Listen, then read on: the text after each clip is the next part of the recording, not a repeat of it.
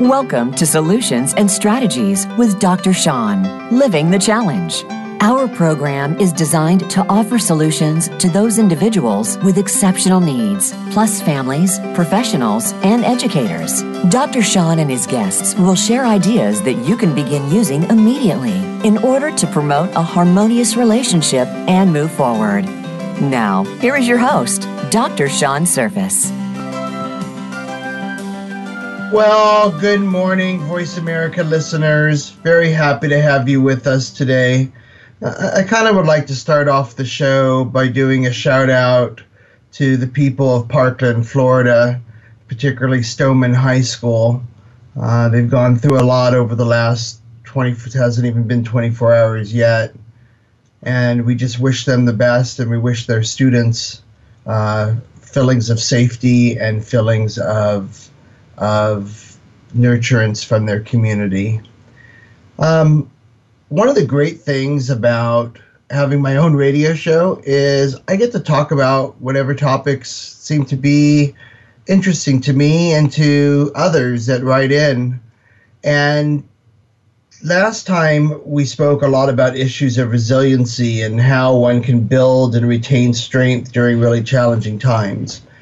And, you know, we do many different things in our lives to keep ourselves going.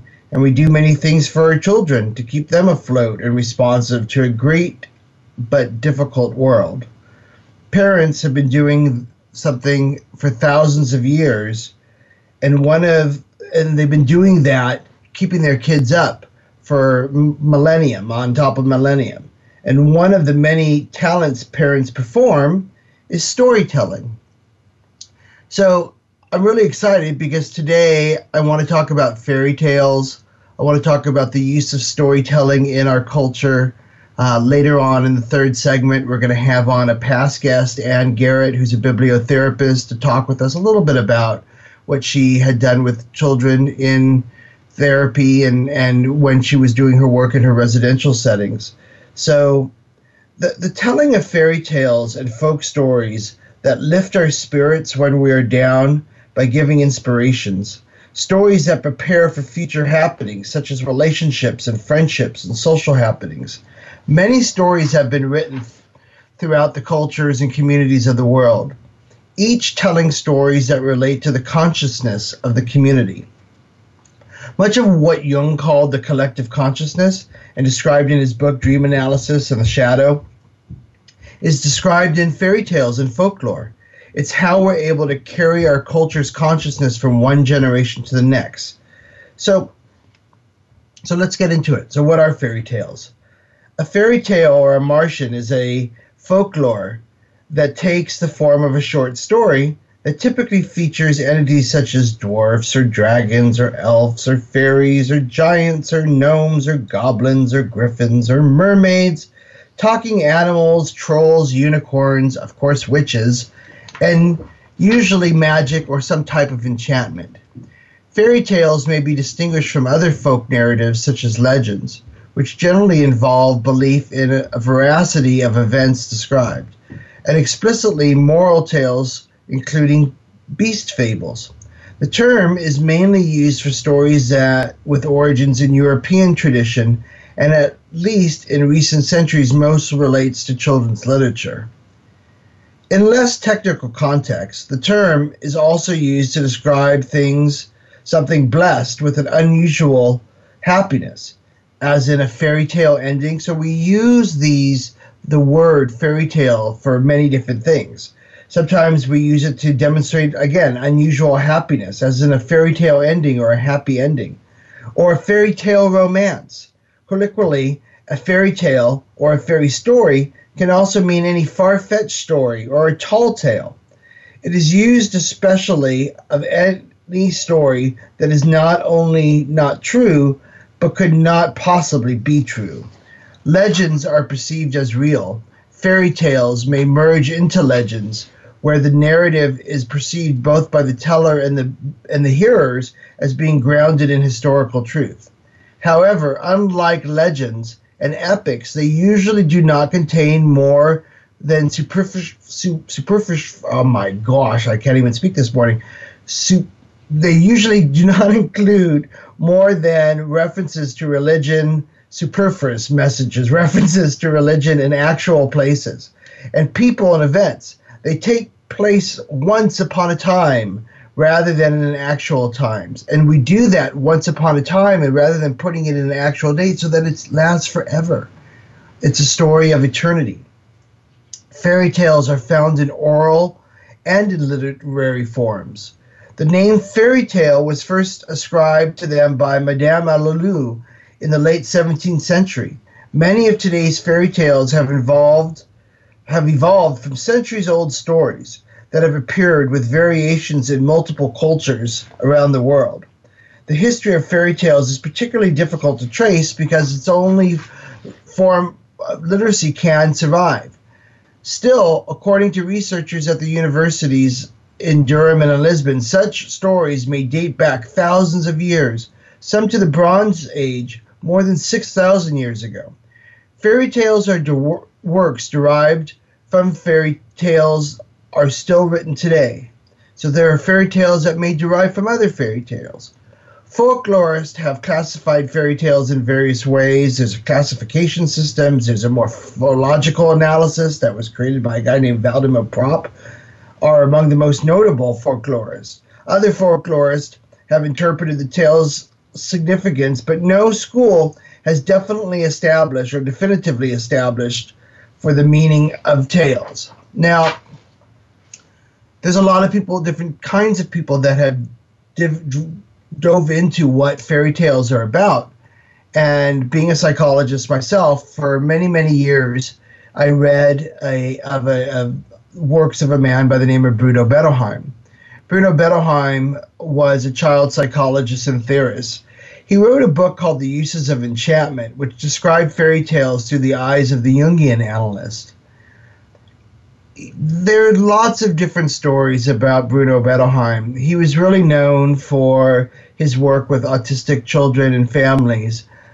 There was a negative side to him. He created the term refrigerator mom, which put the blame of autism on mothers being too cold and distant from their kids. So he had kind of a rocky reputation, especially later on. But he wrote this great book, and many people utilize it in psychoanalysts. Psychoanalysts such as Bruno Bettelheim, who have regarded the cruelty of older fairy tales as indicative of psychological conflicts, strongly criticize this because it weakened their usefulness to both children and adults as ways of symbolically resolving issues. Jungian analyst and fairy tale scholar Marie van France interprets fairy tales based on Jung's view of fairy tales as a spontaneous and naive product of the soul, which can only express what the soul is. That means she looks at fairy tales as images of different phases of experiencing the reality of the soul. They are the purest and simplest expression of the collective unconscious psychic process. And they represent the archetypes in their simplest, barest, and most concise form. Because they are less overlaid with conscious material than myths and legends. In this pure form, the archetypal image afford us the best clues to understanding of the process going on in the collective psyche. The fairy tale itself is its own explanation. That is, its meaning is contained in its totality of its motifs, connected by the thread of the story. Every fairy tale is a relatively closed system, compounding one essential psychological meaning, which is expressed in a series of symbolical pictures and events, and is discoverable in these. I have come to the conclusion that all fairy tales endeavor to describe one and the same psychic fact, but a fact so complex and far-reaching and so difficult for us to realize in all its different aspects that hundreds of tales and thousands of repetitions with musicians' variations are needed until this unknown fact is delivered to the consciousness. This is Bruno Bettelheim speaking. And even then, the theme is exhausted.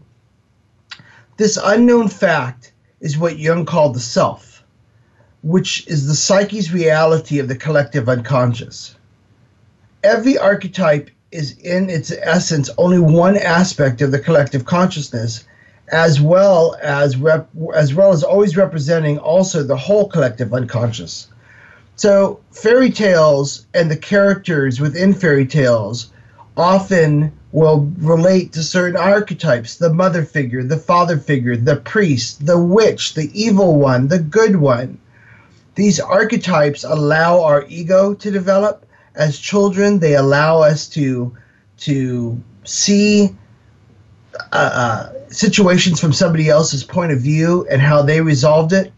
Many people believe that there's a moral behind each fairy tale, and that may be the truth, but the real case of fairy tales is that they teach survival. They teach the child who's listening that even though you could be in a really bad situation, you can survive it. You can get through it. And you see that over and over again in different stories. So let's read a story.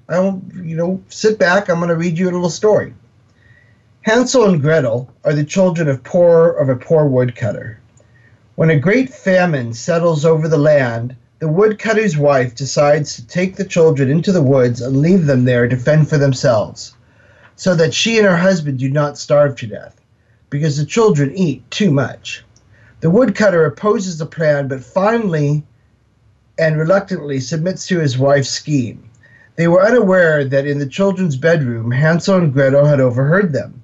After the parents have gone to bed, Hansel sneaks out of the house and gathers as many white pebbles as he can, then returns to his room, reassuring Gretel that God will not forsake them. The next day, the family walk deep into the woods, and Hansel lays a trail of white pebbles. After their parents abandon them, Hansel and Gretel follow the trail back home. When the wife sees them, she is furious and locks them in the house. Hansel and Gretel are unable to escape or even simply collect pebbles. The following morning, the family trucks into the woods. Hansel takes a slice of bread and leaves a trail of breadcrumbs for them to follow home. However, after they were once again abandoned, they find that a bird has eaten the crumbs, and they are lost in the woods. After days of wandering, they follow a beautiful white bird to a clearing in the woods and discover a large cottage built of gingerbread cakes, candy, and with window panes of clear sugar. Hungry and tired, the children begin to eat the rooftop of the house when the door opens and a very old woman emerges and lures the children inside, with the promise of soft beds and delicious foods and a hot bath. They do this unaware that their hostess is actually a bloodthirsty witch who waylays children to cook them and eat them. The next morning, the witch cleans out the cage in the garden from her previous captive. Then she throws Hansel into the cage and forces Gretel to become her slave. The witch feeds Hansel regularly to fatten him up. Hansel is smart, and when the witch asks for Hansel to stick out his finger for her to see how fat he is, he sticks out a bone he finds in the cage every time. The witch is too impatient and decides to eat Hansel anyway. The next day, the witch prepares the oven for Hansel, but decides that she's hungry enough to eat Gretel too. She coaxes Gretel to open the oven door and prods her to lean over in front of it and to see if the fire is hot enough. Gretel, sensing the witch's intent, pretends that she does not understand what she means. Infuriated, the witch demonstrates, and Gretel instantly shoves the hag into the oven, slams and bolts the door, leaving the ungodly creature to be burned to ashes, screaming in pain until she dies. Gretel frees Hansel from the cage, and the pair discover a vase full of treasure, precious stones. Putting the jewels into their clothing, the children set off for their home. A duck ferries them across the expanse of water, and at home they find only their father, who revealed that their mother had died from an unknown cause. Their father had spent all his days lamenting the loss of his children, and is delighted to see them safe and sound. With the witch's wealth, they all live happily ever after. The end. Very famous story, actually created in the 1300s in the 14th century during Europe's Great Famine. And the story even starts off talking about the famine and how they're starving to death. Therefore, they have to release their kids. Now, the first thing that comes up is that they take care of themselves. The parents take care of themselves before they take care of their kids. So that's an issue that many kids deal with, is not being taken care of correctly. The kids go out into the woods twice. They try and come back home, but they're either scolded for coming back, or or something stops it from happening. The witch decides that she's going to eat them, so we see a form of cannibalism, which unfortunately during the time was occurring, that people were resorting to cannibalism because they were starving to death. There was a horrible winter that had taken place, and from about 1310 to about 1325, there was a huge famine. Half of Europe disappeared, starving. So the witch represents that famine, and she also represents the challenges that the children have. Now, they get smart. They know how to trick the witch, so they trick the evil one. They win over her by pushing her into the oven. But when they go home, they find that their mother has gone. She was the one that was pushing for the kids to be abandoned. So the evil mother is gone. The evilness from their life is gone, and Father is there to welcome them back. But he welcomes them back because they have wealth. So they have to come with something. And that can be difficult. That's unconditional positive regard. And what we look for as children is, I want my parent to love me no matter what. So we've just started on this idea. It's lots of fun. We're going to take a little break, and when we get back, we'll continue talking about fairy tales.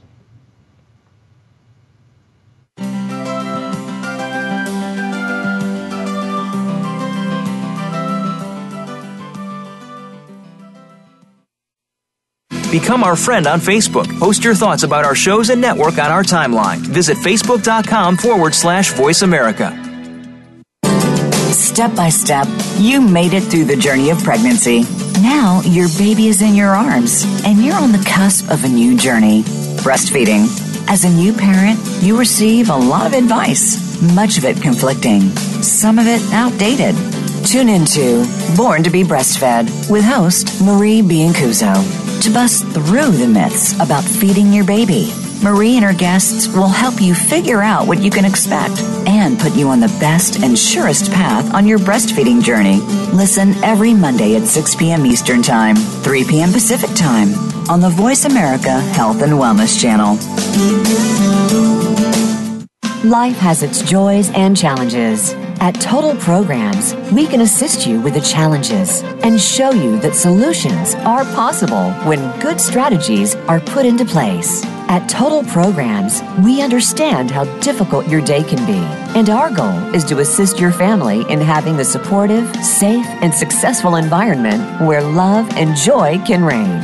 We can design programs and strategies to bring you the success, safety, and support that you desire for your home, school, and community. Call 1-866-54-TUTOR or visit totalprograms.org. Now you don't have to stay linked to your desktop or laptop. Take Voice America on the go and listen anywhere. Get our mobile app for iPhone, BlackBerry, or Android at the Apple iTunes App Store, BlackBerry App World, or Android Market.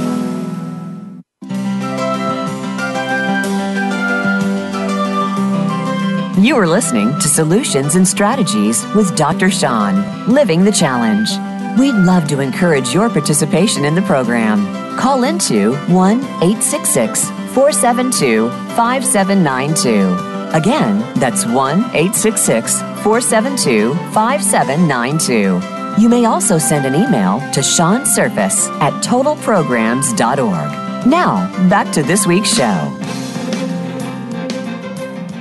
Well, welcome back, listeners. I hope you have had a chance to relax a little bit this morning, get your coffee together, and I hope you got to listen to a story with me. We're talking this morning about fairy tales and folklore and how they affect kids and how they help kids and how parents can use stories. We spoke about Bruno Bettelheim, psychologist that actually opened up a school called the Chicago Orthogenic School. And the Orthogenic School was a residential treatment center that was used for children with emotional disturbance and children with autism. There was a lot of good work that came out of Bruno Bettelheim's Orthogenic School, including what's called a theory of milieu, which means that when you're in a milieu, everybody's kind of on the same page in a residential setting with the kid. So if the kid acts a certain way in front of one person, it'll get the same response it would have gotten from another person.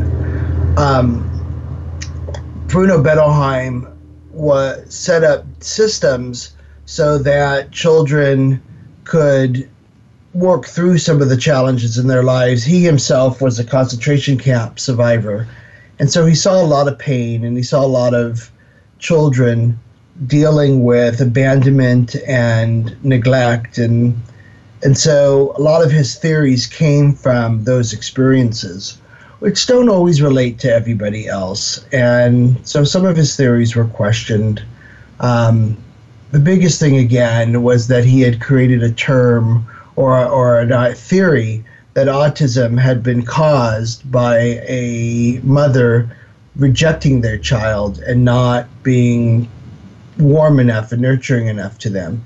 And we know that this is just not the case. It's simply an organic neurological disorder, and something that we've seen a huge increase in over the last 15, 20 years. And it does not have anything to do with parental rearing or a mother's attitude towards their child. So in that sense, Bruno Bettelheim had done a lot of damage to a lot of people. And there's a movie called Mothers of Rage. If you're ever interested, you can YouTube that and you can see the story that I'm talking about. But he did write this book, Uses of Enchantment. It's been used by many, many people. The idea is that it took different stories and applied what archetypes would build the individual's ego. So, for instance, we just read the story of Hansel and Gretel. And in the story of Hansel and Gretel, they're in survival mode. And they do survive and they conquer. And that's what fairy tales are about. They're about showing a child that no matter what challenging situation you're in, you can survive it.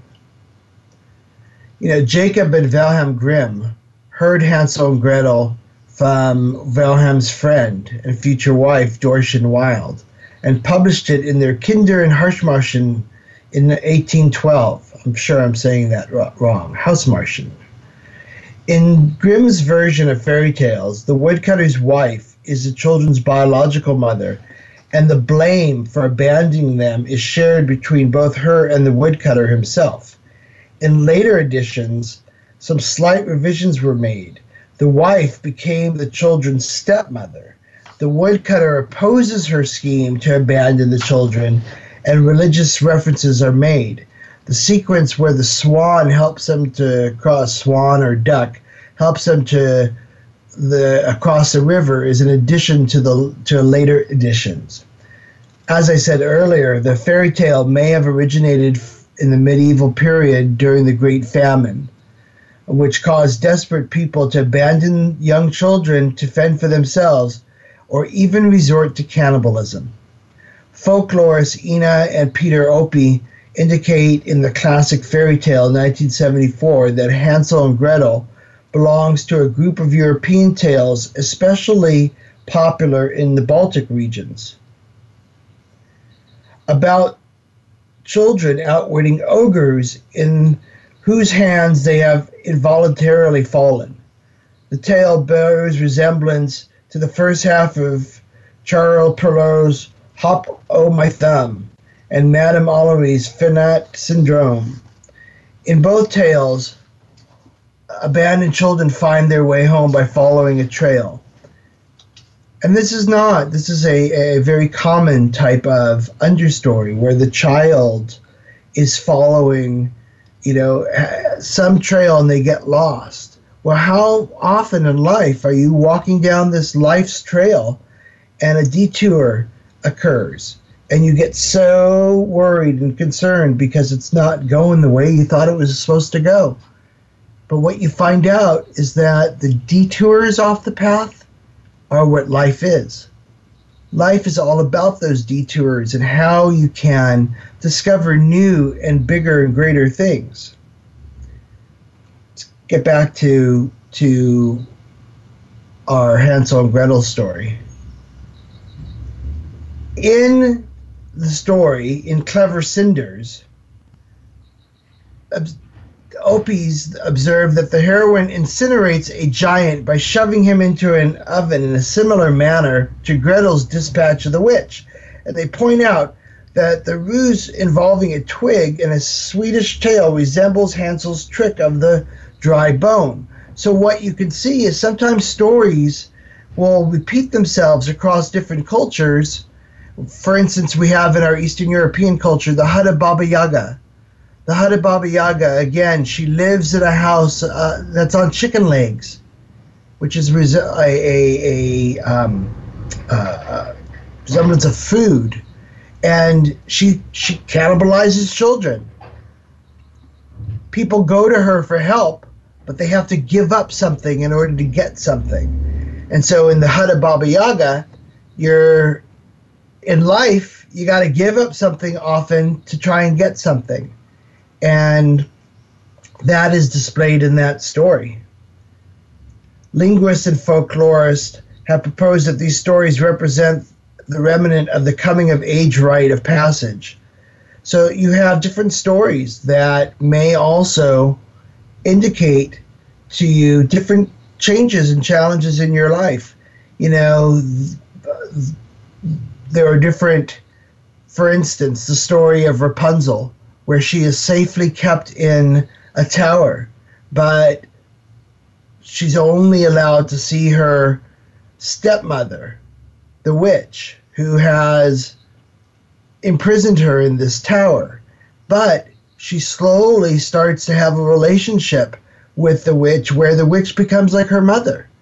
And when Rapunzel escapes the tower, the witch is besides herself because she's lost her daughter. It's not just about losing a captive, it's about she created a relationship. Well, when people are kids, let me say this, when children are put into situations such as somebody bad takes them, they are kept in a house for, and abused, they're not allowed out into the community, they start to integrate a fantasy into their life that the person that is actually their captor, the person that's keeping them imprisoned in one way or another, is a good person. And that all they have to do is be a good boy or girl, and they'll help the villain in their life. And so this is called Stockholm Syndrome. It's when you start to build relationship around somebody that is trying to hurt you in order to try and protect yourself. And we see that in stories. We see that where, like even in Rapunzel, where the woman who kept her, the witch that kept her in the tower, is actually somebody that she begins to love and care about and worries about and doesn't want to hurt by running away with the prince. So it's very interesting to see also in the Hansel and Gretel story the use of the confectionery house, the house of sweets and sugars and candies. During this time, there was so much famine going on that people would do anything and now for food. And something like sugars and cakes and things like that, well, obviously they all come from flour and wheat. And during that time period, there was a really, really bad weather system that went through Europe for about 10 years. And it destroyed the crops over and over again by just being too wet and cold. Also, they couldn't dry out their hay, they couldn't dry out the fodder for their animals. Thus, the animals started to die. So they didn't have that nourishment that they need. So what do you write into the story? The most desirable house possible. How could you possibly walk away from the witch when she has all this desirable stuff? Now, the mother or the stepmother dies, and it happens just around the same time when the children have killed the witch. So it suggests, excuse me, to many commentators that the mother or the stepmother and the witch are metaphorically the same woman. They're the same person. So the issues that have come to play with the mother or the stepmother, she wants to get rid of the kids. She's only saving herself. She's not thinking about their needs. She's thinking about her needs first, which is not what a parent does. A parent thinks about their kids' needs first. The kids take the power over by pushing the witch into the oven, and at the same time, it gets rid of the stepmother. Very, very convenient. So these kind of conveniences happen in fairy tales so that there is not more issues or more conflicts to work through, that it demonstrates that the child can work through the conflict situations. A Russian folktale exists in which the evil stepmother, also the wife of a poor woodcutter, asks her hated stepdaughter to go to the forest to borrow a light from her sister, who turns out to be Baba Yaga, who's also a cannibalistic witch. Besides highlighting the endangerment of children as well as their own cleverness, the tales have in common the preoccupation with food and with hurting children. The mother and the stepmother wants to avoid hunger, while the witch lures the children to eat her house of candy so that they can then be eaten themselves. Another tale indicates that the mother gets rid of them in order to have their portion of any food that might have come in. These tales are things that last through the ages. They teach us how to deal with challenges, but most importantly, as I said earlier, they teach us how to survive. They teach us that when we are in a situation that is so hard on us, we can get through it if we use our internal power and if we use the things around us. This is what we're commonly trying to teach our children when we're living with them, that you can survive issues, that you can survive hardships.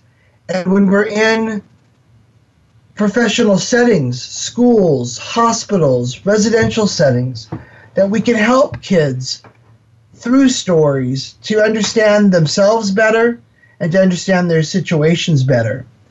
I'm really happy this morning to have with us Ann Garrett. She was with us a couple months back. She is a bibliotherapist who worked for over 30 years with children with emotional disturbance. And she has demonstrated to me in my work with her, showing us how you could use books and literature to teach children to understand themselves better. So we have a break in a couple minutes, but I'd like to bring Ann on and get started talking a little bit, and then we can take a break and we'll continue our conversation. So I'm not sure if we are on yet or not, but Ann, are you there? Yes, I am, Sean. Well, good morning to you, and thank you for returning to the show. My pleasure. Thank you for having me. We were talking this morning about using fairy tales and stories to encourage children and things that families can do. We have about 3 minutes until break time. in that time, Anne, can you just tell me a little bit about your background in working with kids and in using literature? Yes, I used to work for a therapeutic school, and I worked with children who had Asperger's, high-functioning autism, were emotionally disturbed. Our school dealt with the children who failed other special ed programs also. We were working with some of the most children in Los Angeles at various times. And these kids were highly responsive to story. And bibliotherapy, what that really means in a nutshell for any parent is the right book for the right kid at the right time. And it can be done by a parent without having to make it very obvious at all. Say, for example, you've got a child that's a bedwetter. You find a book, you go to your local library and ask for kids who are bedwetters or who are having difficulties in a certain area, and then you just read them the story. The kid will see themselves reflected in the story. You don't even need to say much about it. You don't need to get all preachy about it, but you can just have a talk with the kid about it. What did you like? What didn't you like? What do you think he was feeling? And you put it on the character in the story, and the child will really express themselves and their opinion. So that wonderful how we can see kids reacting to that relationship that also occurs between the reader of a story and the child themselves, the listener, and how just the voice of the individual can calm and soothe and allows them the calmness to bring in the story, to be able to comprehend and listen. So not only is the story itself important, but that time period of reading and interacting with the kiddo. We've got to take a little break. We'll be back in a couple minutes, and we will continue our conversation with Anne.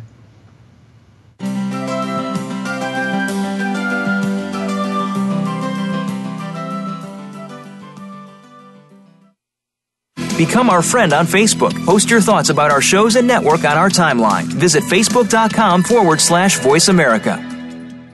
Life has its joys and challenges. At Total Programs, we can assist you with the challenges and show you that solutions are possible when good strategies are put into place. At Total Programs, we understand how difficult your day can be, and our goal is to assist your family in having the supportive, safe, and successful environment where love and joy can reign.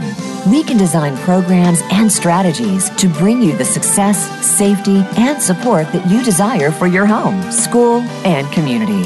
Call 1-866-54-TUTOR or visit totalprograms.org. Are you finding your frequency? It can be described as that space between failure and success. It's the future of digital media. It's finding your voice. It's engaging topics, content, and ideas. Jeff and Ryan discuss the digital media space and all of its aspects. It's about making the mistakes, taking the chances, summoning the intestinal fortitude to step out of your comfort zone, and discovering what you can accomplish when you decide to try, decide to learn, decide that you have something to say, and find your frequency. Live Fridays at 2 p.m. Pacific Time, 5 p.m. Eastern Time on the Voice America Variety Channel.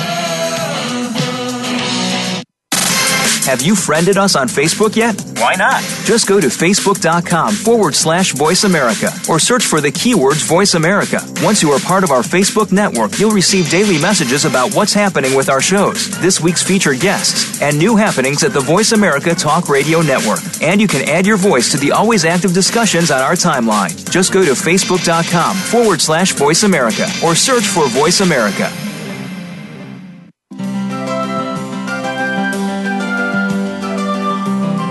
You are listening to Solutions and Strategies with Dr. Sean, Living the Challenge. We'd love to encourage your participation in the program. Call into 1-866-472-5792. Again, that's 1-866-472-5792. You may also send an email to seansurface@totalprograms.org. Now, back to this week's show.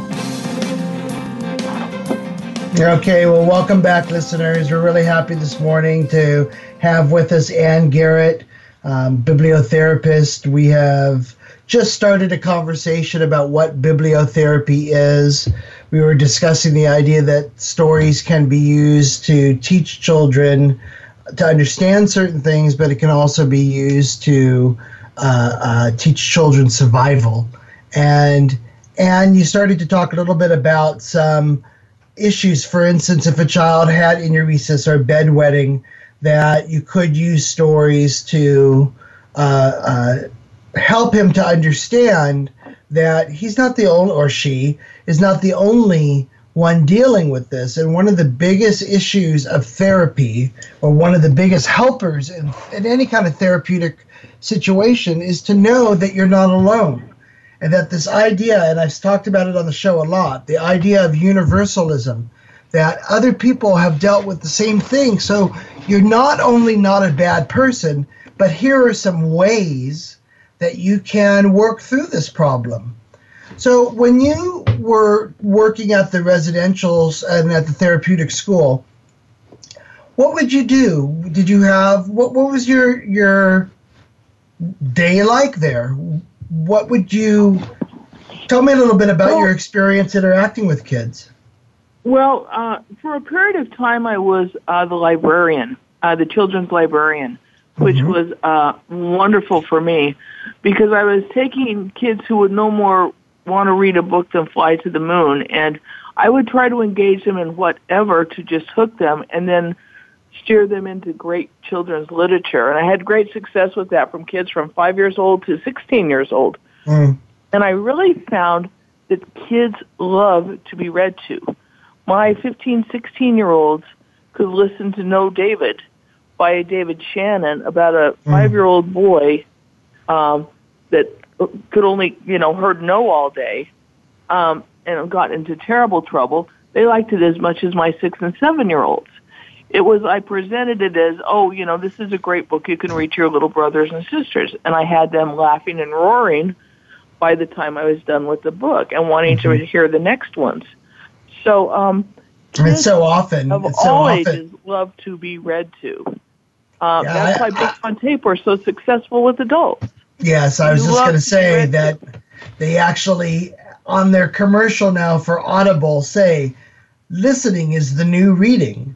And it is very, hopefully we'll continue to have literate people, but it is very, very comforting to have somebody's voice telling you a story, telling you about something that may bother you, but they're there with you during the experience also. So that shared experience of listening and comprehending the story also is a huge part of the therapeutic intervention, of the storytelling, just being with another person.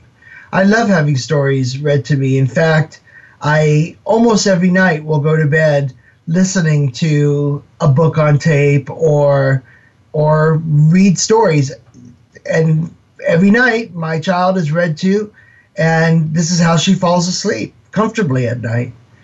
And it's interesting that you said that the older kids love it just as much as the younger kids. Well, of course they do. And one of the things that you're teaching them too is that, you can let down this big shield that you have right now, and you can allow yourself to still be a kid and still enjoy this, because it's nothing cuter than seeing a bunch of 15, 16-year-olds all hanging out together in their pajamas, trying to still be little kids. But there's something in society that says, no, after a certain age, you shouldn't have to listen to stories anymore. You shouldn't need bedtime support and it allows those kids to still be kids. Well, and it also teaches them, they feel nurtured from a story, and you'll see them turn around and pick up a book and to a younger kid say, do you want me to read you a story while we wait or while we're doing something? So it had a real ripple effect. I would read to them. The next thing I know, I'd turn around and I'd see them reading to a younger child, or them reading to a peer, or them reading to each other. And so reading, I can't emphasize enough to parents how important it is to, read to your children. And you can read higher, more advanced things to your children than they're able to read. So say you've got a 5-year-old, well, you can read to them 7-year-old material or 8-year-old material, explain it when you need to, but they have a higher listening IQ, so to speak, than a reading IQ. Mm-hmm. And it helps them advance. It helps their general knowledge base, and it also helps them be exposed to those words, increase their vocabulary. Now, so when they start to read those words, they're familiar with them. You just brought up a very interesting concept. I think a term that you just even made up, which is great, which is your listening IQ. I think that if we think about that, the overall ability to comprehend spoken word, to comprehend an interaction, the reciprocity, the back and forth that is of communication. One of the things that we find with our kids that have emotional issues is that they're very withdrawn. And they don't often comprehend what is being said to them. They may hear parts. They may hear parts that lead to irrational thinking and not to a full understanding. So by having that story read to them, you're also building that skill of being able to relax and comprehend. And that's, a form of mindfulness. To be able to see, a lot of kids are sad and depressed, and that's because of thinking about the past. There are a lot of kids out there that are anxious because they're stuck in thinking about the future. What the storytelling does, what the communication and interaction does, is bring them right into the present. Because you can't deal with the future because you can't control it, and you can't change the past, but you can work within the present. And to stay present not only is a form of mindfulness, but allows that child to be able to take in the world that's around them. So did you ever have an experience where, and I'm always asking a rhetorical question, where a kid was, pretty out of it and was brought to you because not only were you the librarian, but for a long, long time, you were the head person in charge of kids that were out of control. And your job was to de-escalate their behavior, get them relaxed and back and ready to resume social interactions with peers and with teachers. That was a huge job. And tell me about times where kids would come to you, and this, I'm going to use your word, frazzled, and what you could do when they were in that state. Well, when a child was frazzled, I mean really frazzled, one of the techniques I used was if they needed gross motor, large gross motor interaction, I would let them go kick a ball in what we called the quiet rooms. But once that was settled down, I found that very, like 50-piece puzzles really helped to settle and calm them and help them put things back together. Mm-hmm. You see the analogy of it? Yeah, absolutely. Scattered, but you can put yourself back together. And if they were at all struggling with it, I would show them how to do the outward edges and then work into the middle. So I was right there to help them learn to do that. But that was a great coping strategy. I saw kids come in and ask me for puzzles all the time. Can I do a puzzle real quick? And some kids could go up to the 100-piece puzzle, but I always tried to keep it, very doable for them. Sure. In terms of bibliotherapy, one of my favorite books are the Pigeon books by Mo Willems, and he has been a father, you can tell, and the pigeon has, it says, "Don't let the pigeon drive the bus." Well, the pigeon has a full-on blown temper tantrum in the book, and doesn't get his way. And kids really, and has 50 million excuses. So kids really relate to those books because they are the excuses they use, and it will crack them up. And then I can say to them, "Oh, you've been using that excuse," or, "Is that your newest, oh, look what," and they'll go, "No, my favorite excuse is this one here over," And so you have a discussion around what the pigeon's doing, but it totally reflects their acting out behavior.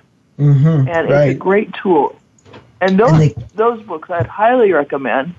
And what was the author's name again? Mo what? His name's Mo Willems. Mo Willems. And they're the Pigeon books. And you know, a lot of people can't, you know, afford. You know, they go, oh, well, I can't afford all those books. And it's a very simple solution. You know, go to your local library, get a library card, and you know, ask your librarian for a topic you maybe have. Maybe your kid hates his hair. You know, there's a lot of kids who hate strange things about it, but they hate having curly hair or they hate having straight hair. And just ask your librarian if they have any books on those topics. If the children's librarian doesn't know, go to the resource librarian, and they will find you something. And it's a great tool that's free in the community that I think people have forgotten about. Yeah, a lot of people have forgotten that resource is out there for you. You go to libraries. You go to libraries and they're almost empty now. You know, there's very few people there, and it is a forgotten art, besides the fact that it's very hard to find a bookstore these days. You know, and if you don't have access or you don't have the money to go on to an Amazon or some online bookstore, you know, besides the fact that I really believe that it's important for the kid to touch the book and to feel the book, and that connection of the kid saying, I want you to read me this, handing the adult the book to read them, is all part of that process too.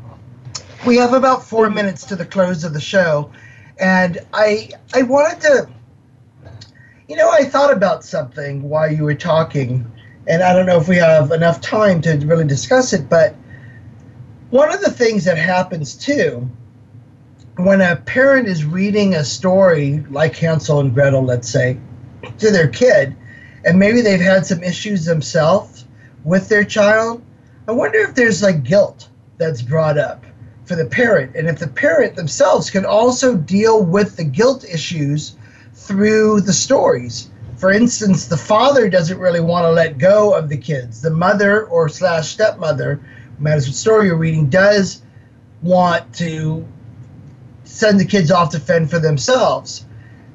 The father's feeling very guilty. The mother seems to not care. The one that seems to not care is died off in the story.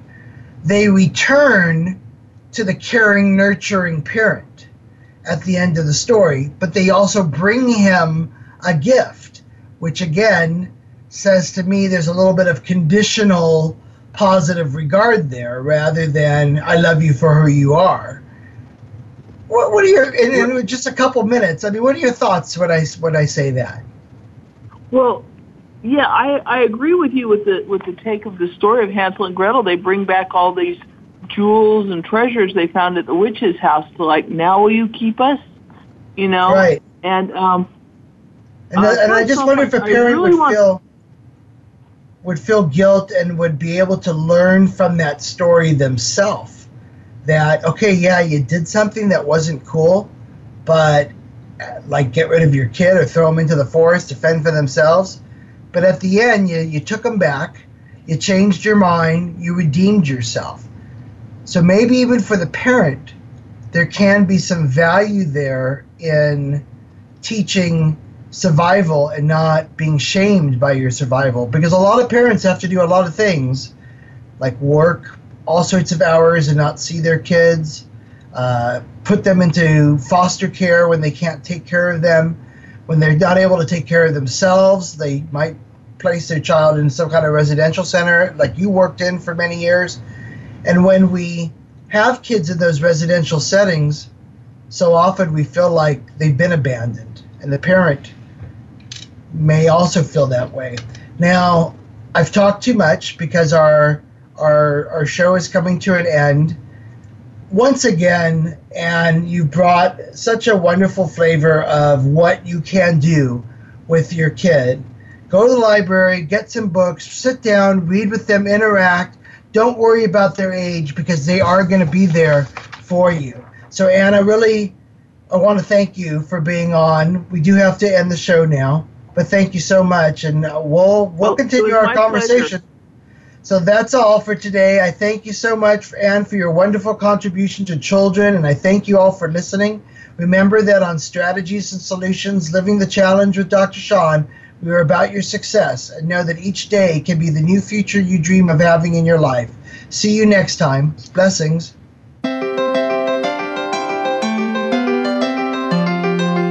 Thanks so much for listening to Solutions and Strategies with Dr. Sean, Living the Challenge. Be sure to join us again next Thursday at 11 a.m. Eastern Time and 8 a.m. Pacific Time on the Voice America Health and Wellness Channel. Have a great week.